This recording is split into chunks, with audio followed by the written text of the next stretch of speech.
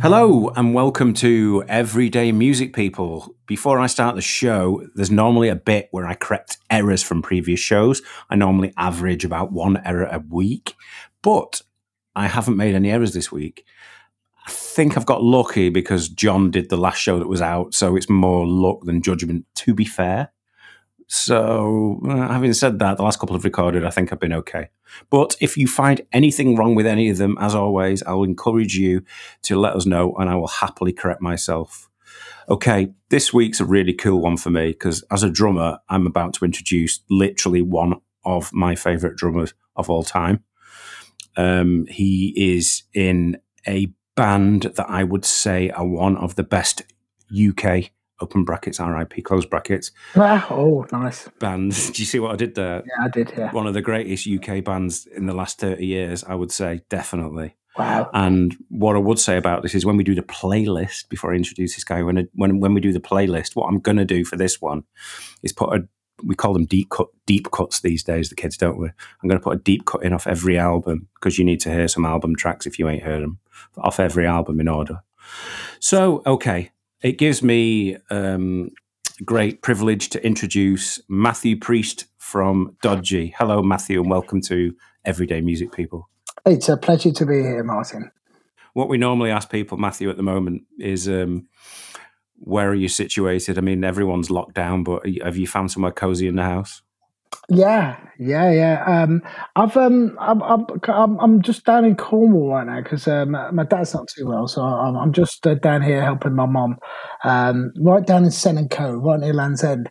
And I just found out this evening that an author, a lady called Mary Betts. I'm sure you'll get corrected by your literary audience, Martin. Yeah. But she was part of the Bloomsbury set back in the 20s, and she was a bit of a raver. I think she was with Aleister Crowley and did all that stuff. And wow, really? She used to get basically she had this house built for her back in the 20s, and she died here as well. In fact, she died in this very room. You joke? So if you get some ghostly voices going on, it's Mary Betts, the author from the Bloomsbury set. She used to have laudanum sent down to Penzance Station so she could get off her tits down here in Senn & Co. So that's the vibe that I'm in right now, Martin.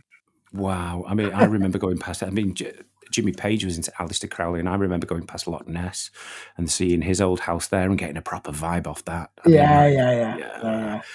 You've not dressed in an Aleister Crowley kind of way in a robe, are you, Mathew? What are you dressed like?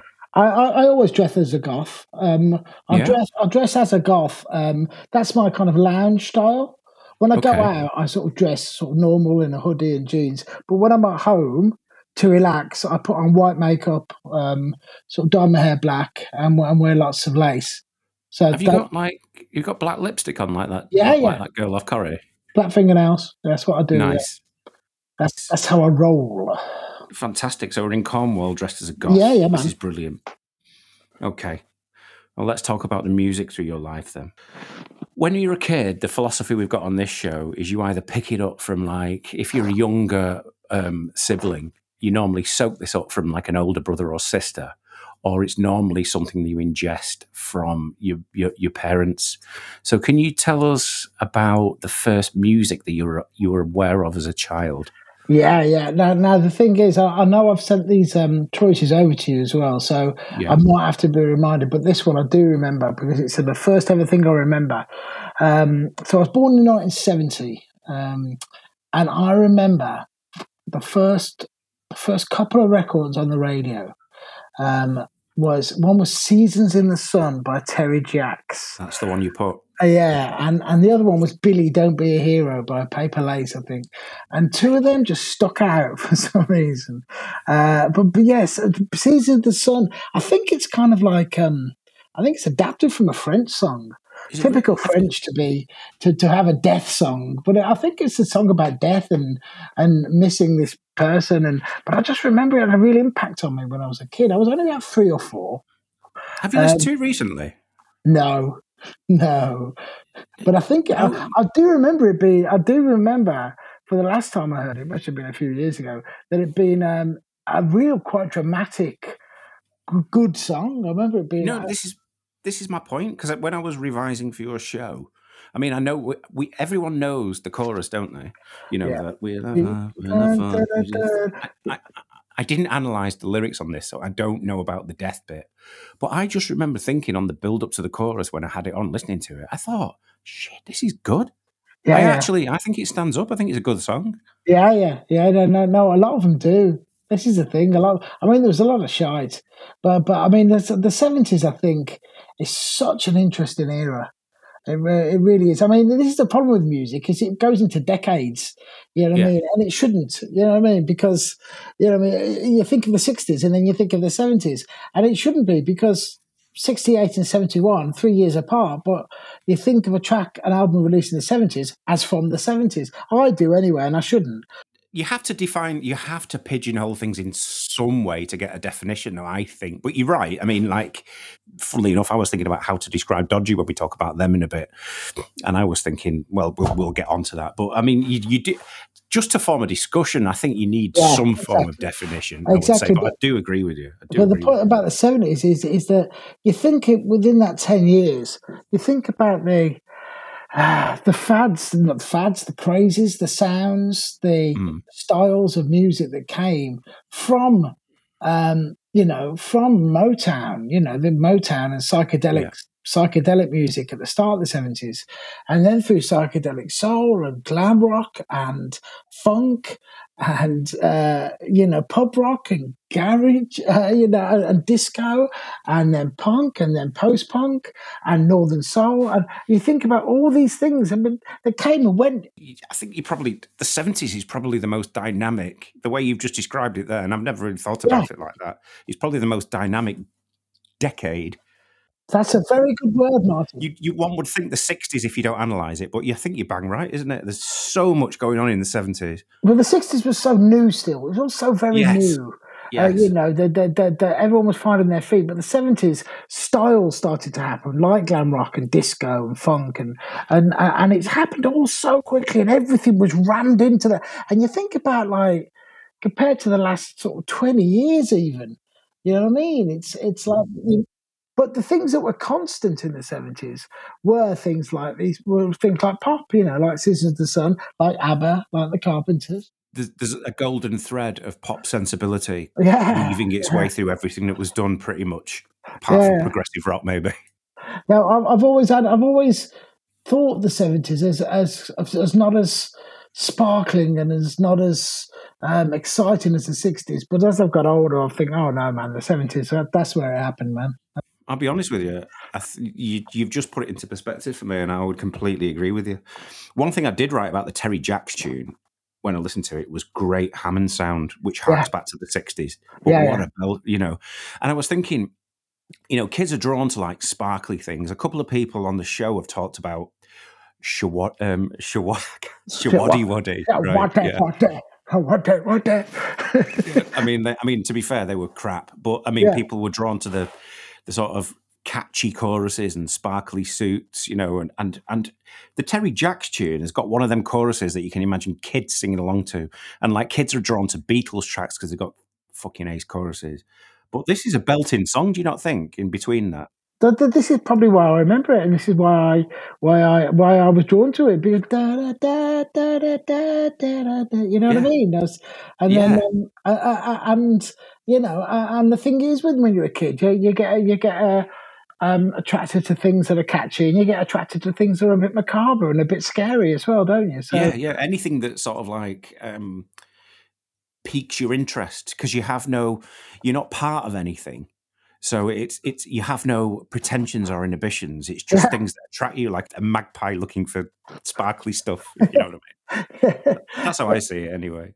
When you heard this, was it your parents playing it? Was it on the radio or something? Radio. It would have been radio. It would have been Kenny Everett or Noel Edmonds on Radio 1, wouldn't it? It would have been that. Right. Okay. So we're talking like mid '70s? Mid-'70s, yeah. It would have been that. I've always had like my first memory of music. What was this? Or Two Little Boys by Rolf Harris, maybe. But yeah. This is the one. Over him these days. Yeah. But so as a preteen, did you Were you in a discovery phase of music, or was it all just listening to it off other people? If you get me, I was I was very lucky because my dad had a great taste in music, and he had shitloads of vinyl, um, and he loved his 60s soul, as well as the Beatles and Elvis, and but as well as kind of croony stuff. He loved Johnny Mathis, and he loved uh, who else? He loved Charles Aznavour and Barbara Streisand as well, Judy Garland, and he loved a lot of old records. He loved a lot of Sarah Vaughan, Ella Fitzgerald, but he loved everything. To tell you the truth, he loved a lot of soul, as I said. So I had a big load of records that I could just get out and play. But also my brother, who was 2.5 years older than me, he was really into his music. He was quite sort of he was definitely on the spectrum, my brother, and he was quite particular, and and all his singles were in order and very neat and all in bags, I and and, wish. and he was really into specific bands, and he'd go through phases where he would just immerse himself and get every single record by this band. And the three bands that I remember were the Jam, Bauhaus, and Japan, which are Yeah, bizarre, really, that they're three kind of very kind of different bands from different kind of genres. Um, yeah. but he's really into his Northern Soul. I think that came off the back of the Jam thing. He became a mod. It does lead you that way. I did that much at a later date. I'm not. I think I'm a relatively similar age to you, but I got into that. But you do go in through the jam into sort of northern soul and stuff. Yeah, exactly. I mean that's it. Through the Jam, you get into the Who and Small Faces and things like that. That's what a good band does. Is that they're an entry point into other music, I guess. Absolutely. But that was it. I would have my brother's record collection, and I remember because and that's it. So I kind of didn't need to buy my own music. I wasn't in that situation where I was dying. I just had so much music I could play, um, Yeah. and my brother would always be making tapes, various mixtapes, and I'd be making various mixtapes from all the different vinyl. I'd spend a Saturday just making tapes up of different stuff. Yeah. So that I was very lucky in that sense. Um, but but my brother, yeah, I've got him to thank for a lot of my early music. Yeah, I had an older sister at a similar time, and she did the same thing. And one of the band, Bauhaus, were one of them for me. And but I'm looking at your three choices for when you were a preteen, and the first one that springs to mind, you've mentioned "Quiet Life" by Japan. Oh yeah, it doesn't age that. I just love that tune even now. Oh, I swear to you, I had this on earlier, and I've in my notes I've put that. I mean, I love Duran Duran, and I put Yeah, yeah. I put that this sounds more like Duran Duran than they do. That was my notes for this particular track. but I think that's the thing, though. I think Japan kind of preempted. Yeah, They preempted because Quiet Life was 79. 79. Yeah. Was it 70? Oh Which no, is 1980. No, sorry, 1980. which is Yeah, amazing, really, because Duran Duran was, I suppose that was 80, 81, was it? That was 81. yeah. New Romantics. Yeah, they started in about 81, 82. But that keyboard, I mean, I'm going to sound like a total non-muso here for not knowing the effect of that keyboard, that the Giorgio Moroder kind of sound that Quiet Life's Yeah. got, and also Planet Earth had as well. Uh, You can imagine it on Duran Duran's first album, can't you? Which is a couple of years later. yeah, It's like you say, it's a nod of the head to the New Romantics that would come just a couple of years later. I think. yeah. I mean, and also what was interesting is that Roxy Music, who were a massive influence on a lot of these new romantic bands, like Bowie was, they in turn got influenced by the new romantic bands, Right. and he listened to a lot of their output around that time, like Dance Away, Same Old Scene, which are great tunes. That Yeah. was definitely inspired by Japan and a lot of those early new romantic bands, Yeah. and I love that. I love it when bands get re-inspired by the bands that they've inspired, if you know what I mean. Bowie did it, Yeah, certainly. totally. You know, that early. So I mean, they kind of get overlooked a little bit, Japan. I think they do, don't they? I mean, David Sylvia ended up carving out his own solo career, didn't he? And he's like a sort of like almost a Ambient kind of, yeah. I mean, Japan went that way, didn't they? With it's Richard Barbieri's keyboards. He ended up in Porcupine Tree, but he ended up all soundscapey and based on. Yeah, you're right. They started off in that kind of like more Duran Duran and Duran Duran, and ended up more sort of ambient, creating soundscapes. And I think that's Richard Barbieri and David Sylvian.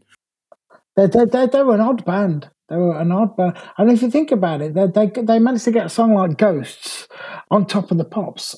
That's a brilliant track. I mean, that's really gothy, isn't it? Do you not think Ghosts is a bit Bauhausy? You're saying there were no links, but... Yeah, totally. I mean, one of my favourite songs by them is a song called Night Porter. I don't know if you know that song. I don't know that one, no. It was around the time of Ghosts.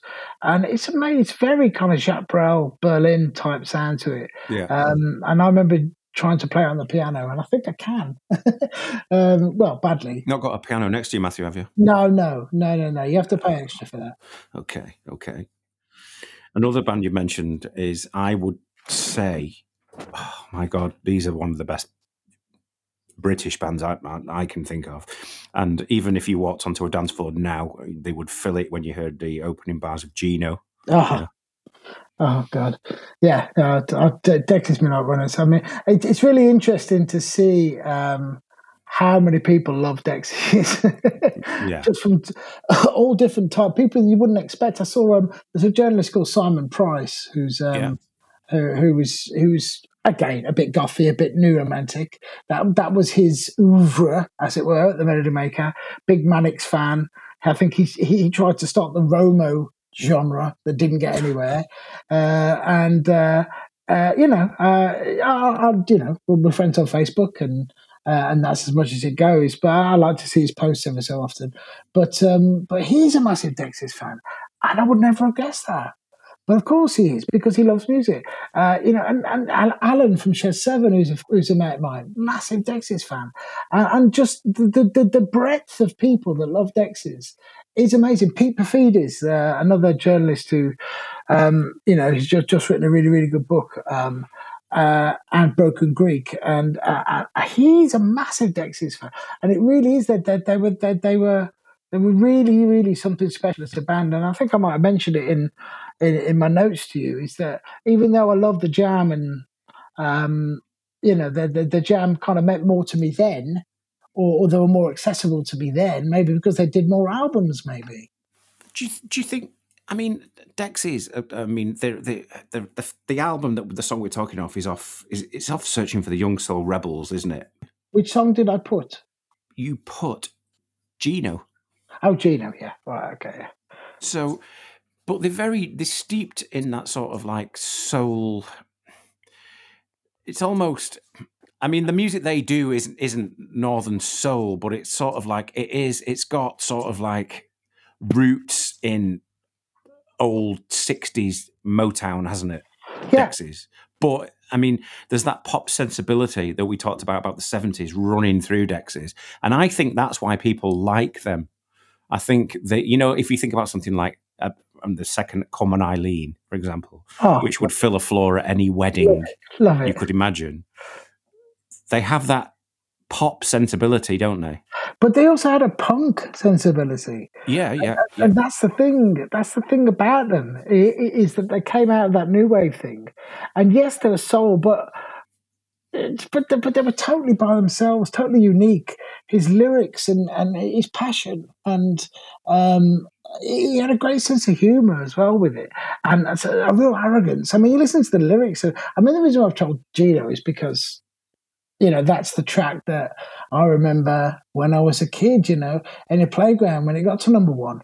And I remember me and my mates would go, "Hold your nose," and we'd all hold our noses, And the intro to that song, Matthew, though, I just remember hearing it when we used to hear it at indie clubs in the 90s. And you'd hear the intro of that and you'd just storm to the dance floor. Yeah. It's still now. I mean, that's the thing. Is it two number ones with Gino and Come On Eileen, and I think I was talking to Pete Profides about this. Is that one thing I didn't realise is that both songs have a feel change in Okay. them. Gino is like a swing. No, it changes tempo, doesn't it? It goes into that. Well, it doesn't change tempo; it Does changes it not? feel. So it goes from Right. which is like a swing into Yeah. into straight 4/4 in the chorus. Right. Okay. Yeah. Yeah. Come On Yeah. Eileen does the same kind of thing. Da, da, da, da, da, Yes, it does. Yeah. into da da da da da da da, and that has a feel change as well. And you think they were really, um, they weren't fucking about really. They were really putting in some really interesting ideas. And you listen to their albums, and this is a great thing about Dexys. It's like, I mean, Gino wasn't actually on In Search of Young Soul Rebels. It actually wasn't. I think it was Is on. it not? I thought it was. No, No. no, no, no. On the original album, I don't think it was on there. Have they just stuck it on recently? Yeah, it's only been put on the reissues that it was on, but I don't think it was on the first Insert Songs Are Rebels. I think it was one of those things. I think bands did that back then. Like the Jam, they had All Around the World, When We Were Young, Strange Town. They had all these songs that weren't on albums. Precious, I don't think was on an album. By the Jam, and I think Dexys were the same. I think they had songs that weren't on albums because they were just standalone singles. Madness did the same. Do you know, I'm so glad you mentioned Madness. I was about to say this. When you think about Dexys, right, and you think about Madness, and I will include the specials, and I will even include early UB40, who love you before was fucking fantastic. Having been in a band myself, and that, I can't imagine being 18, however young these guys, and getting the shit together to do like, for want of a better word, the orchestration of how Madness would put a tune together when they were that young, and how Dexys did with the brass and just the structures of the songs and the pop sensibilities and the bits where there's brass. It's incredible if you think about it. Oh yeah, so some of the Madness pop tunes, like Wings of a Dove, and Our House, House of Fun. I mean, there's real popular ones, but the songs of the first album, Nightboat to Cairo, stuff like that, are really well constructed songs. Dexys, I mean, you listen to those any of their albums, their first three, Don't Stand Me Down, I would put up there with their first two albums, but of course it was a now called a Lost Classic. The one that came after 288. That's a phenomenal album. But again, the songwriting and the structure and the arrangements. And I even like the theme from Brushstrokes, to be fair. Because of you. You know, on an earlier cast, we spoke about his Creation album. Yes. And how nobody bought it. And I've revisited that recently, and I think he's a criminally underrated vocalist. But it has been revisited because it's just been re-released on Cherry Red. Yes, it's been re-released. Yeah, and you can Cherry Red, and I think it's getting lots of respect now. Of course, because he was years ahead. Dressing as a woman, very much ahead of the whole Zeitgeist of trans debate and whatnot. Yeah. But no, I really like that album. Ragdoll on that album, I've cried to that. The bit at the end where he's saying, "Listen to that. That's the choir. They're singing just for you." And especially when you hear about what the album's all about, is him coming out of his addiction, and him kind of singing the songs to himself in a way. And it's really quite a moving album. There's some really good stuff. There's some silly stuff on there. Yeah, I think though, I think Alan McGee described it as punk in the truest essence of the word punk. How he just went, right, look at me on the front cover of this, and he just did whatever he wanted to do. Admit, the covers, but the vocals are incredible. He just stuck himself on the front cover in suspenders. But Alan McGee just went punk that night. Alan McGee calls everything punk. No, fair enough. Yeah, it was like punk, man. I love Alan McGee. He's great. He's great company. Have you met him? Yeah. He's incredible company. He really is, and now you can see why. He got so many bands, so many different type bands, different bands with lots of different attitudes, all to sign to his label. You think some of them, Super Animals, who were one of my favourite bands, Primal Scream, Jesus and Mary Chain, Teenage Fan Club, My Brother Valentine, they all follow. Adorable. Yeah, they all. Whoa, you're laughing at adorable. Piotr. I always. He's a very, very likable man. Very, very charismatic. So you can see why he got House of Love, of course, as well. Oh God, I love the House of Love. Love the House of Love. I've actually got an interesting story with another music business character like Alan McGee. Is the guy who started Heavenly Records and was around all that. Whose name is Jeff. Oh God, it's awful. It's awful that I've forgotten his name. Jeff Barrett. There you go. I was going to Google it for you, but yeah, Jeff Barrett. Okay. Jeff Barrett, and he's as legendary as Alan McGee in the sense that I think he introduced Primal Scream to ecstasy. I think he was the press officer for Chemical Brothers, Primal Scream. He kind of had signed the Manics. He was around, the Rockin' Birds, who were a favourite sort of country band of mine. Everyone, I mean, he was around the whole time. And I went to a Heavenly Social night. It's a night that he used to put on in London, and I was quite enhanced. Let's say it was a New Year's Eve. I was rather enhanced. My mood was enhanced, and they played 7 Days Too Long, which is Dexys. They covered it and they played it, but it was the original. And I went, hang on, this isn't a Dexys version. And me being a little bit naive, I sort of went up to Jeff and I went, "What? This isn't. So this is the original." He went, "Yeah, mate. This is Chuck Wood who did the original. Dexys was just a cover." And now I was never a massive mate of Jeff Barrett at all. I kind of knew him for being around and stuff. He was not necessarily a massive fan of Dodgy. He liked us. We didn't really have any dealings. I'd just see him around, Didn't really go out any nights with him. Again, just see him around. So we were just, friends in that kind of sense. I knew him across the dance floor. But I went up to him and talked to him about this. And he said, "Yeah, this is Chuck Wood. He did the original." I went, "All right." 2 months later, fuck knows how he found my address. Fuck knows anything. A parcel came to the post. And it was a 7-inch single of Chuck Wood, 7 Days Too Long, with a note from Jeff Barrett saying, "Christmas comes early, Matthew. Love, Jeff." No, that's cool, man. How fucking cool is that? Isn't it? No. And I just went, why has he sent me that? I don't speak to him from 1 month to the next. I don't, you know what I mean? I'll just see him around. He's clocked your address, remembered you like something, and fucking sent it to you. That's incredible. How fucking cool is that? And again, really cool. And again, that's why people would go with Jeff Barrett. And that's why all these bands would go with Jeff. People that can do that, you're going to gravitate to, aren't you? You are going to gravitate to them. Yeah, exactly. And this is the whole thing about about the record industry. You've got these great artists and these great musicians and whatnot.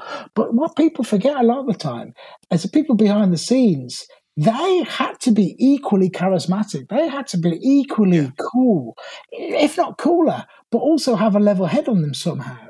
Yeah. To be able to attract these people. Because if you're going to work with these crazy musicians, you've got to be cool yet crazy at the same time. And, and Jeff Barrett and Alan McGee certainly were like that, There's one thing wanting to do what Jeff did, and there's the other thing doing it, though, because I can't remember my mum's name at the best of times. Yeah. You know what I mean? Yeah. Let alone her address. I can drive to her house, can't remember her address. So he's done well there, hasn't he? Yeah, absolutely.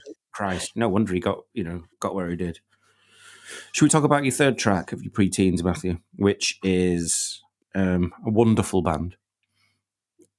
Go on.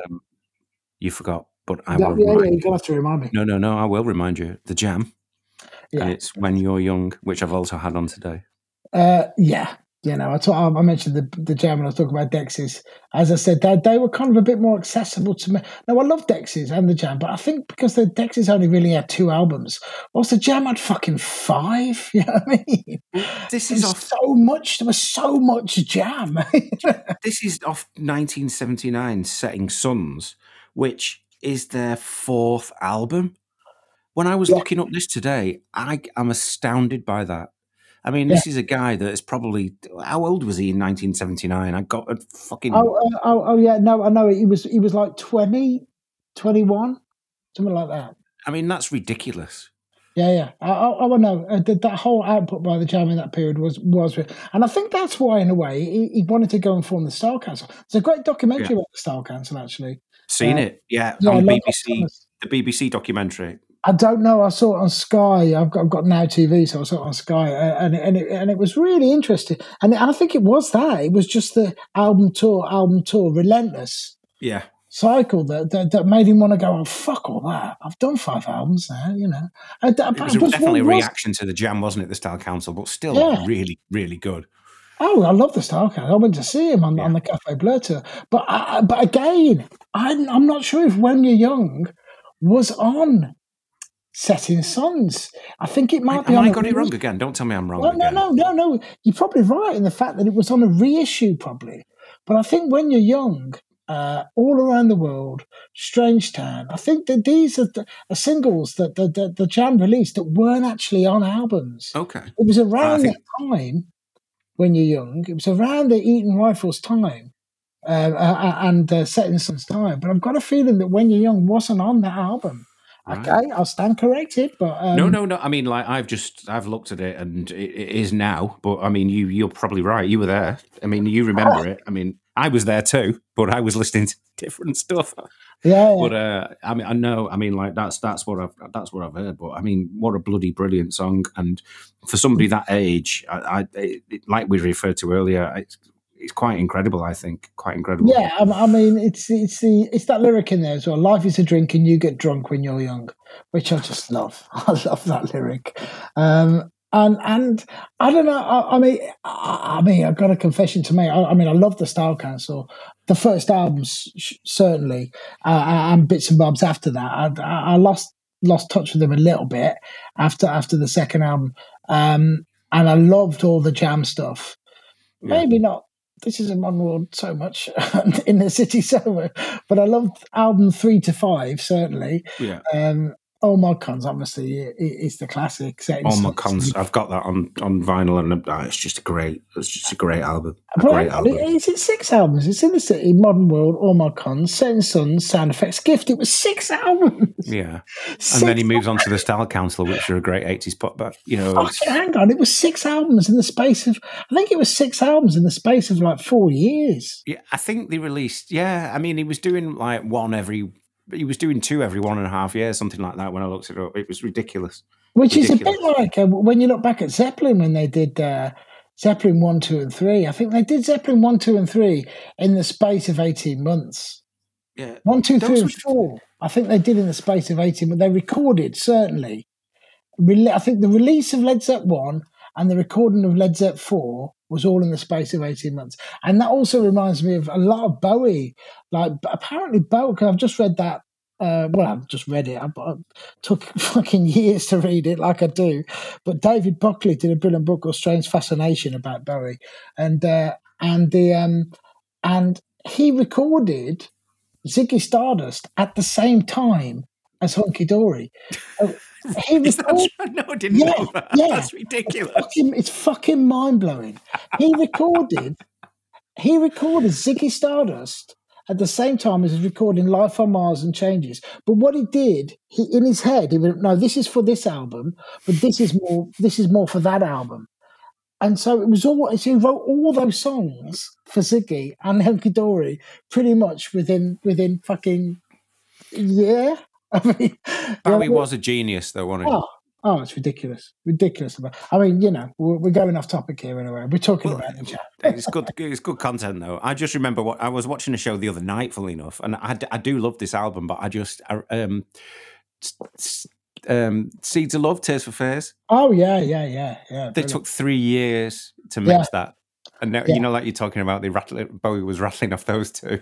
Yeah, Different times, I think. No, exactly, and they were given. They were told that they could, and I was seeing the other day that they wanted a big Phil Collins type drum sound for Woman in Chains. So they went, yeah. So let's just get Phil Collins in, yeah. So they got Phil Collins in. Did they really? Right? Yeah, Are you telling? Is that Phil Collins on that? Seriously? yeah. Phil Collins played on Woman in Chains, So let's get Phil Collins in, yeah? Yeah. We need a kind of a space rocket sound for the song. So let's fucking get a space rocket, yeah? And it's like, fuck off. You know what I mean? Fuck off.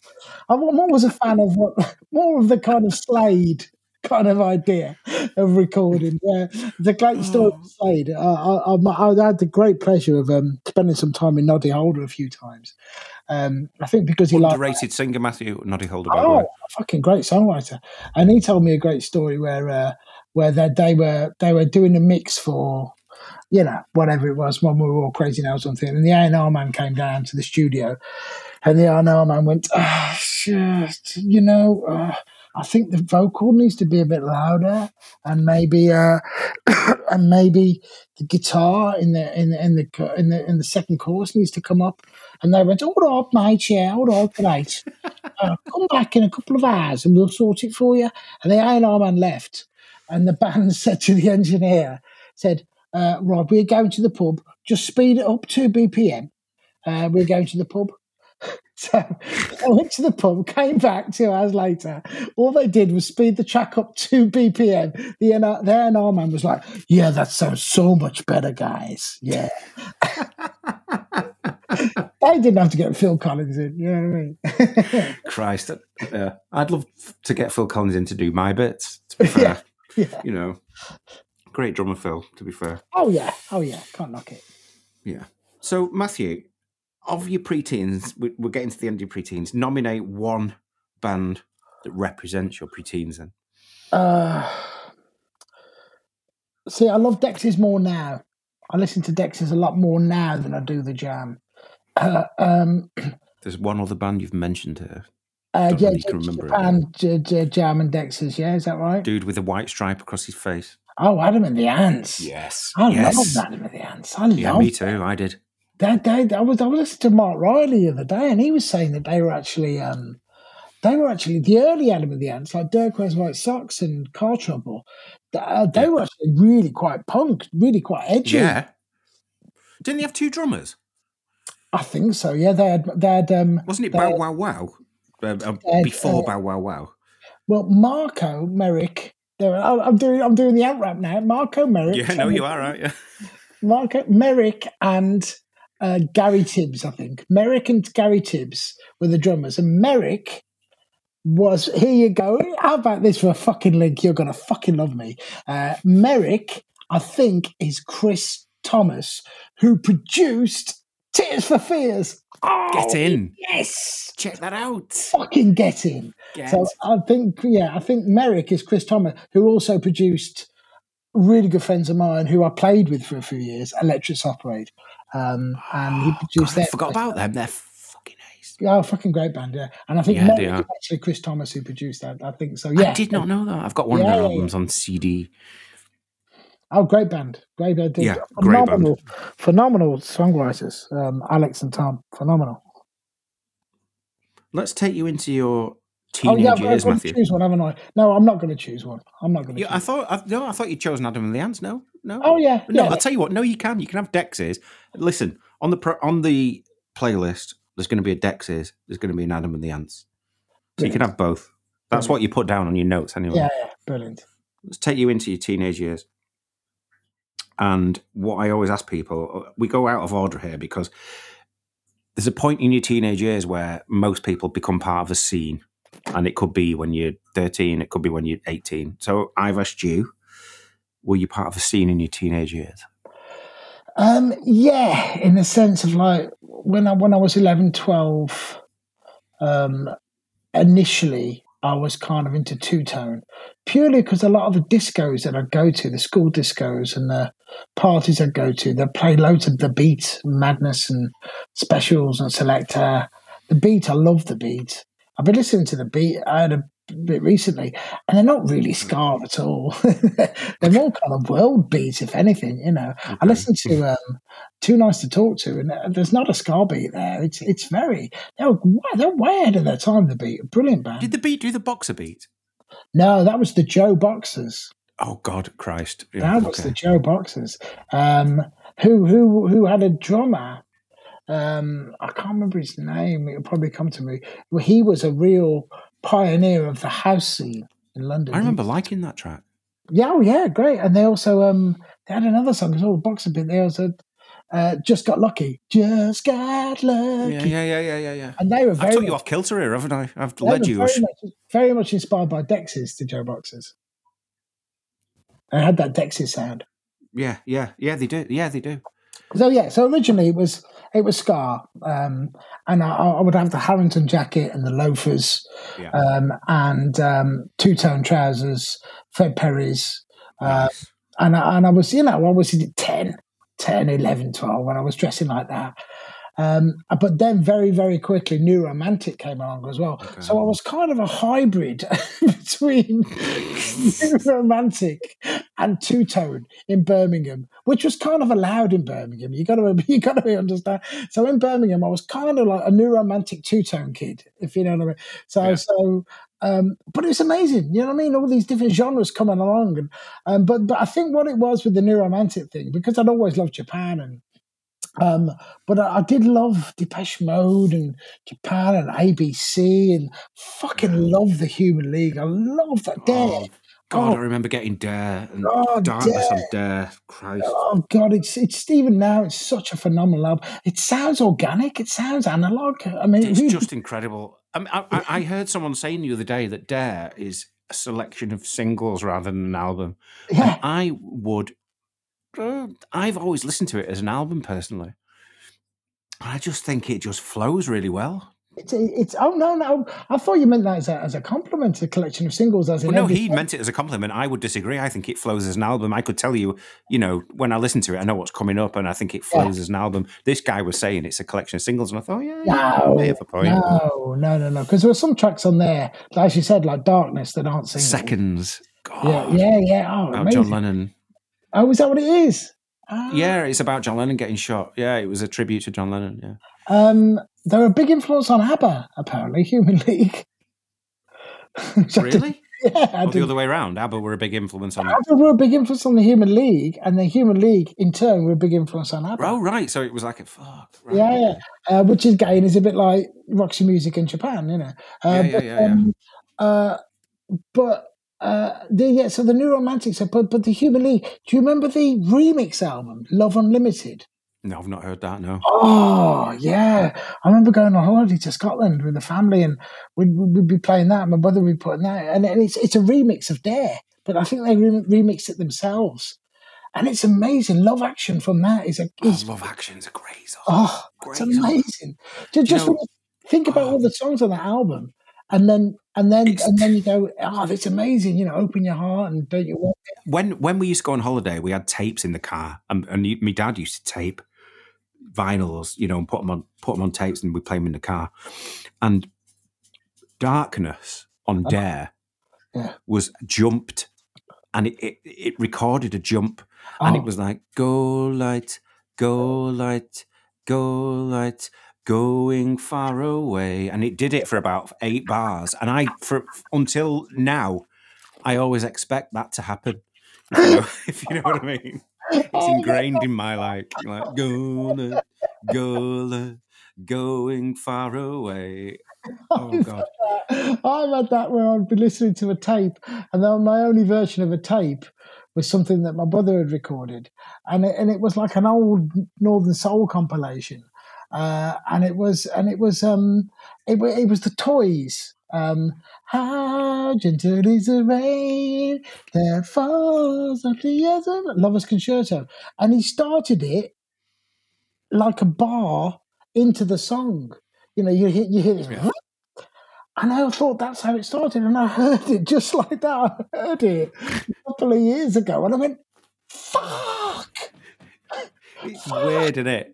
There's an intro to the song. Shit. No, I It know. I is love it. weird. It is Love it. weird. So basically, yeah, I was kind of had the two tone thing, but then the new romantic thing really took hold. I mean, because there were so many great bands around. You know, as I said, Yeah. Soft Cell, fucking hell, that first Oh album was man. incredible. Non-stop erotic cabaret. I loved that album. Mark Ormond, another underrated singer, Matthew, I Oh, think. and songwriter, you know, Torch. Say Hello, Wave Goodbye is Oh my the god! vocals on that. But as a song, it's so amazing. It's, again, it stands up, that song. But Yeah, anyway, yeah. there's so many great bands around. As I said, Depeche Mode, ABC, Human League, Soft Cell, all the stuff that Vince Clarke did, Yazoo, Yeah, Vince Clarke, yeah. you People know. diss the 80s, but Christ, Oh God, it's no. wrong. It's totally wrong. 82, 83 was a phenomenal period for British music. I mean, Yeah. phenomenal. I mean, Culture Club were coming in them, Wham were coming in them, love 'em or hate them, but they were really fresh and exciting for You got to music. love George Michael, man. You got to love George Michael, I Absolutely. think. But and also, the thing is, the two tone thing died pretty much very quickly around 1981, I think. And that's when the two tone thing, the new romantic thing, and all the girls were really into new romantic. You know, all the girls were really into Culture Club and Duran Duran. So that kind of fucking was a no brainer for me. So, Interestingly, yeah. Duran Duran's one of your choices, Matthew. Well, yeah, because you know, they were really they were really important back then. You know, what I mean, I saw Yeah. them 3 times. I think I saw them Did you twice. see him? Yeah, in them early days. I saw them twice on the Rio tour at the Birmingham Odeon. I saw once when Simon Le Bon was doing "Hungry Like the Wolf." He was. That's my favourite Duran Duran song, other than "Ordinary World." By the way, just like to interject. And there's a big kind of like that big drum fill, and he was running from the back of the stage because they had sort of walkways and platforms and stuff. You know, of course they did. They were fucking dragged around. The Birmingham Odeon, which was like a small kind of theatre, really, and they walked by, and he did this big thing where he was going to run from the back of the stage and jump at the microphone, and he fucking missed. And smacked right into the speaker stack. And I was, what, 13? And at 13, I thought, you cunt. Even at 13, I was thinking, you cunt. But now, I don't think I'd have gone 3 times to see them if it was girls in the older year. The girls in the year above me were all into Duran Duran and Culture Club, and and they were all like, "Oh, you're cute! Look at you, just new romantic." Because I had some kind of fucking hair that looked a bit like Roger Taylor from Duran Duran, and they were, "Oh yeah," and they said, "Do you want to come to Duran Duran with us?" I was like, "Yeah." So that was it. You know, as it is with always, it's you go where the girls go. You know. Yeah, especially at that age. But you've chosen, right? You've chosen Save a Prayer. Okay. Oh, yeah. And I cannot go through a podcast without linking Duran Duran to the Osric Tentacles, okay? Which I can link to you too, as we know. But I swear to you, and I've said this on previous podcasts, if you take Simon Le Bon's vocal off Save a Prayer, it's the Osric Tentacles. Yeah. I mean, that's all I'm saying. I mean, full respect to Nick Rhodes. Nick Rhodes was Brilliant. Really quite a practitioner of the old keyboards. You know, he really knew what he was doing. They all knew the chops, Matthew, didn't they? That band, they could play. Oh yeah, absolutely, absolutely. They're all great players. That's the thing that they, you know, they were this crazy pop band, but they wrote and played everything themselves. You know, in your, I mean, we've not mentioned some of these yet, but a lot of your choices are great singers. Where would you rate Simon Le Bon in there?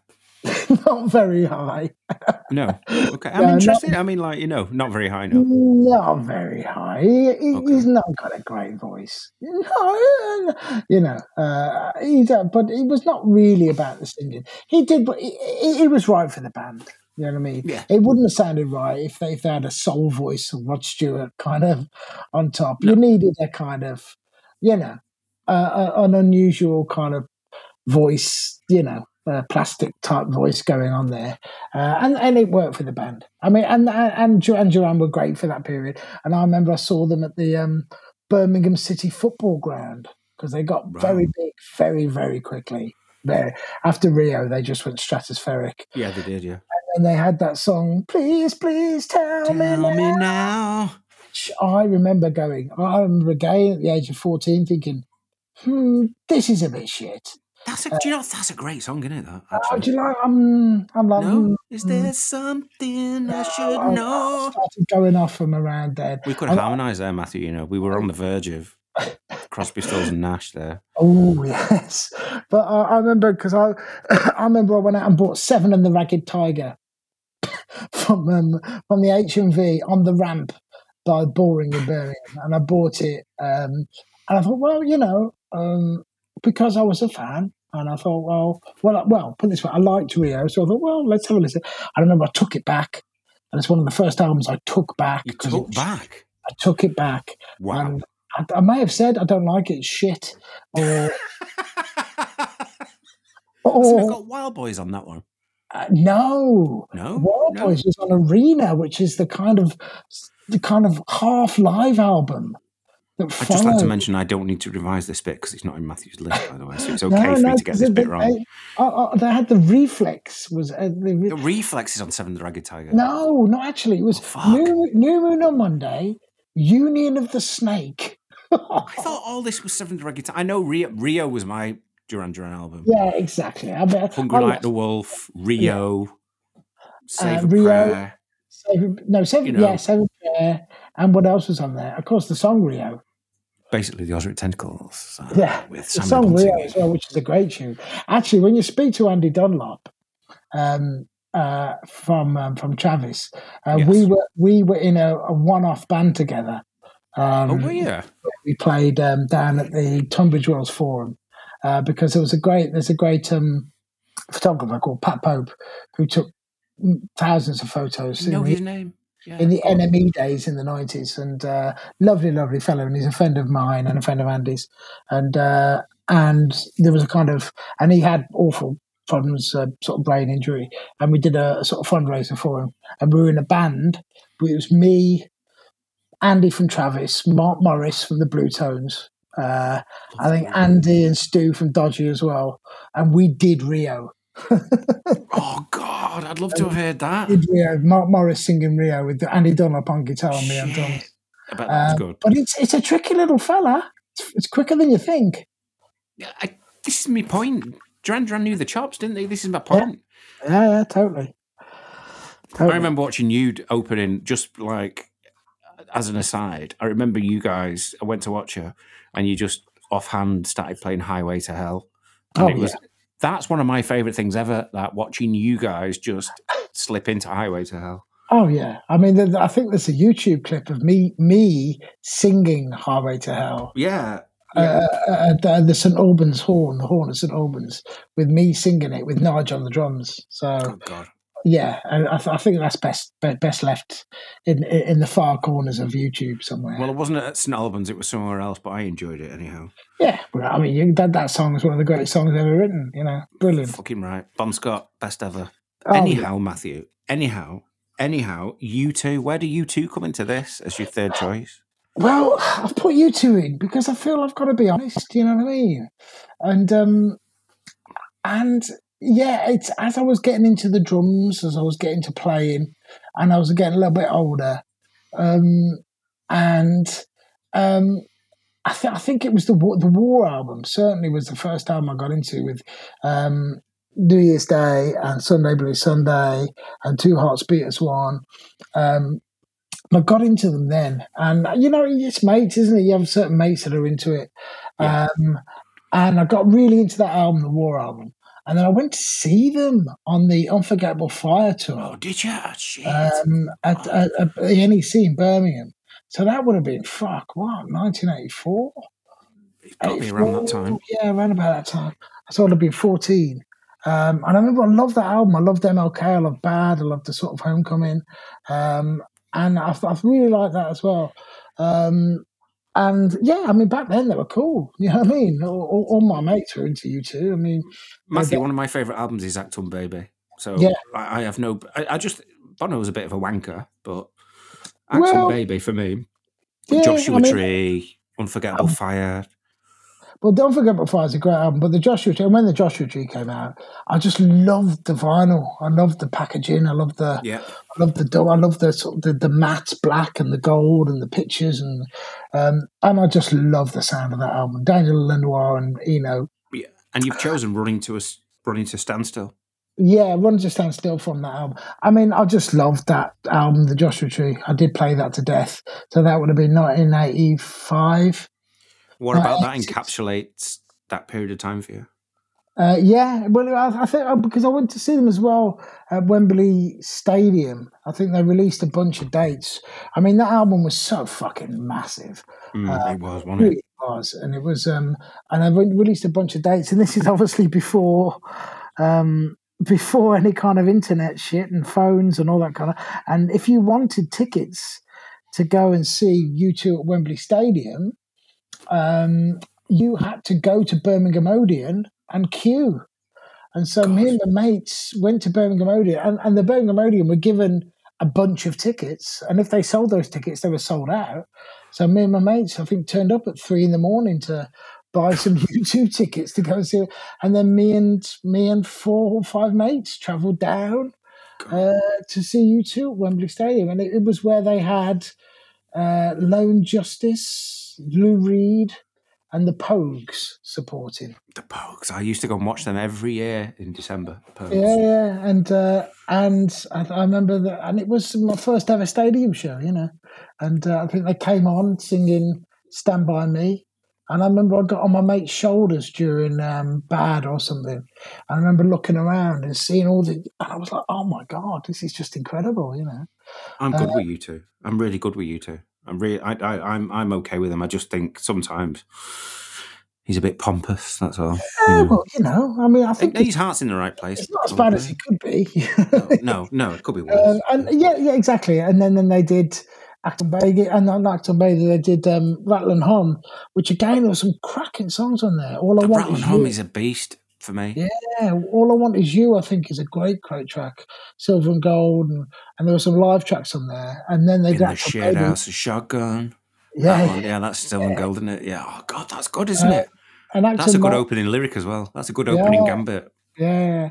And but the reason why I put them on there because they were a big part of my sort of 15, 16 when I was that age. I went to see them.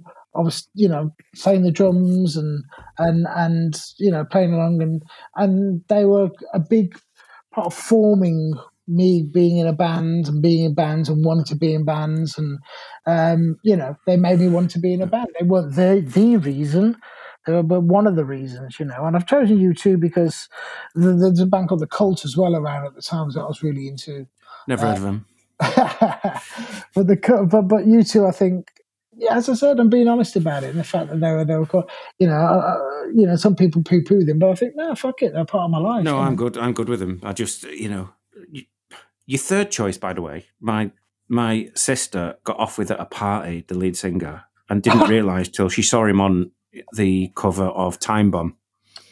Oh my God, really? Yeah, this was years ago, by the way. This is like literally at the time of Time Bomb. So your third choice is Slow Train to Dawn, yeah? Yeah. I mean, again, Earlier I song. could choose any song from Infected, and it's just one of those things where the reason why it's important to me is because it was the first band that me and Nigel kind of bonded over. I was 15 or 16, and I was in a band with some guys who were, the guitarist was a lovely guy, but he was into Rothschild and punk and rock and stuff, and Nige joined, and he was this 6 foot kind of guy that looked really cool. He was a few years older than me and good looking, and he was into the kind of the cult and punk and stuff. And I was a few years younger than him, and I think within the first practice or first rehearsal where he brought him down or the audition, he said to me, what kind of music are you into? And I went, well, I'll be like, the Infected. And he went, really? And he sort of like, we looked at each other like, you like it as well? And it was just that kind of, they were a cool band. And I thought, well, if he likes the and I like the then this is a good thing. And so that's where we bonded, and this is where we are today. So we've got the to thank for that, Fucking right. And, well, I'm so glad you did. Did you know that Name the Cherry was backing vocals on I did, Slow Train? I did. I didn't until today. Crazy. I mean, I could have chosen anyone off there. Sweet Bird of Truth, Heartland, Infected, the song. They're all It's great. got a soul vibe, though, this one, Matthew, that fits in with your other stuff. Do you not think? It's got that back and back, that stuff. No, totally. I mean, the album before this as well, Soul Mining, was a great album. This is the day, and Soul Mining the track, and there's a lot of good stuff on that as well. But this album really broke through for him, I think. And as I said, it's got that meaning for me and Nige kind of bonding over it.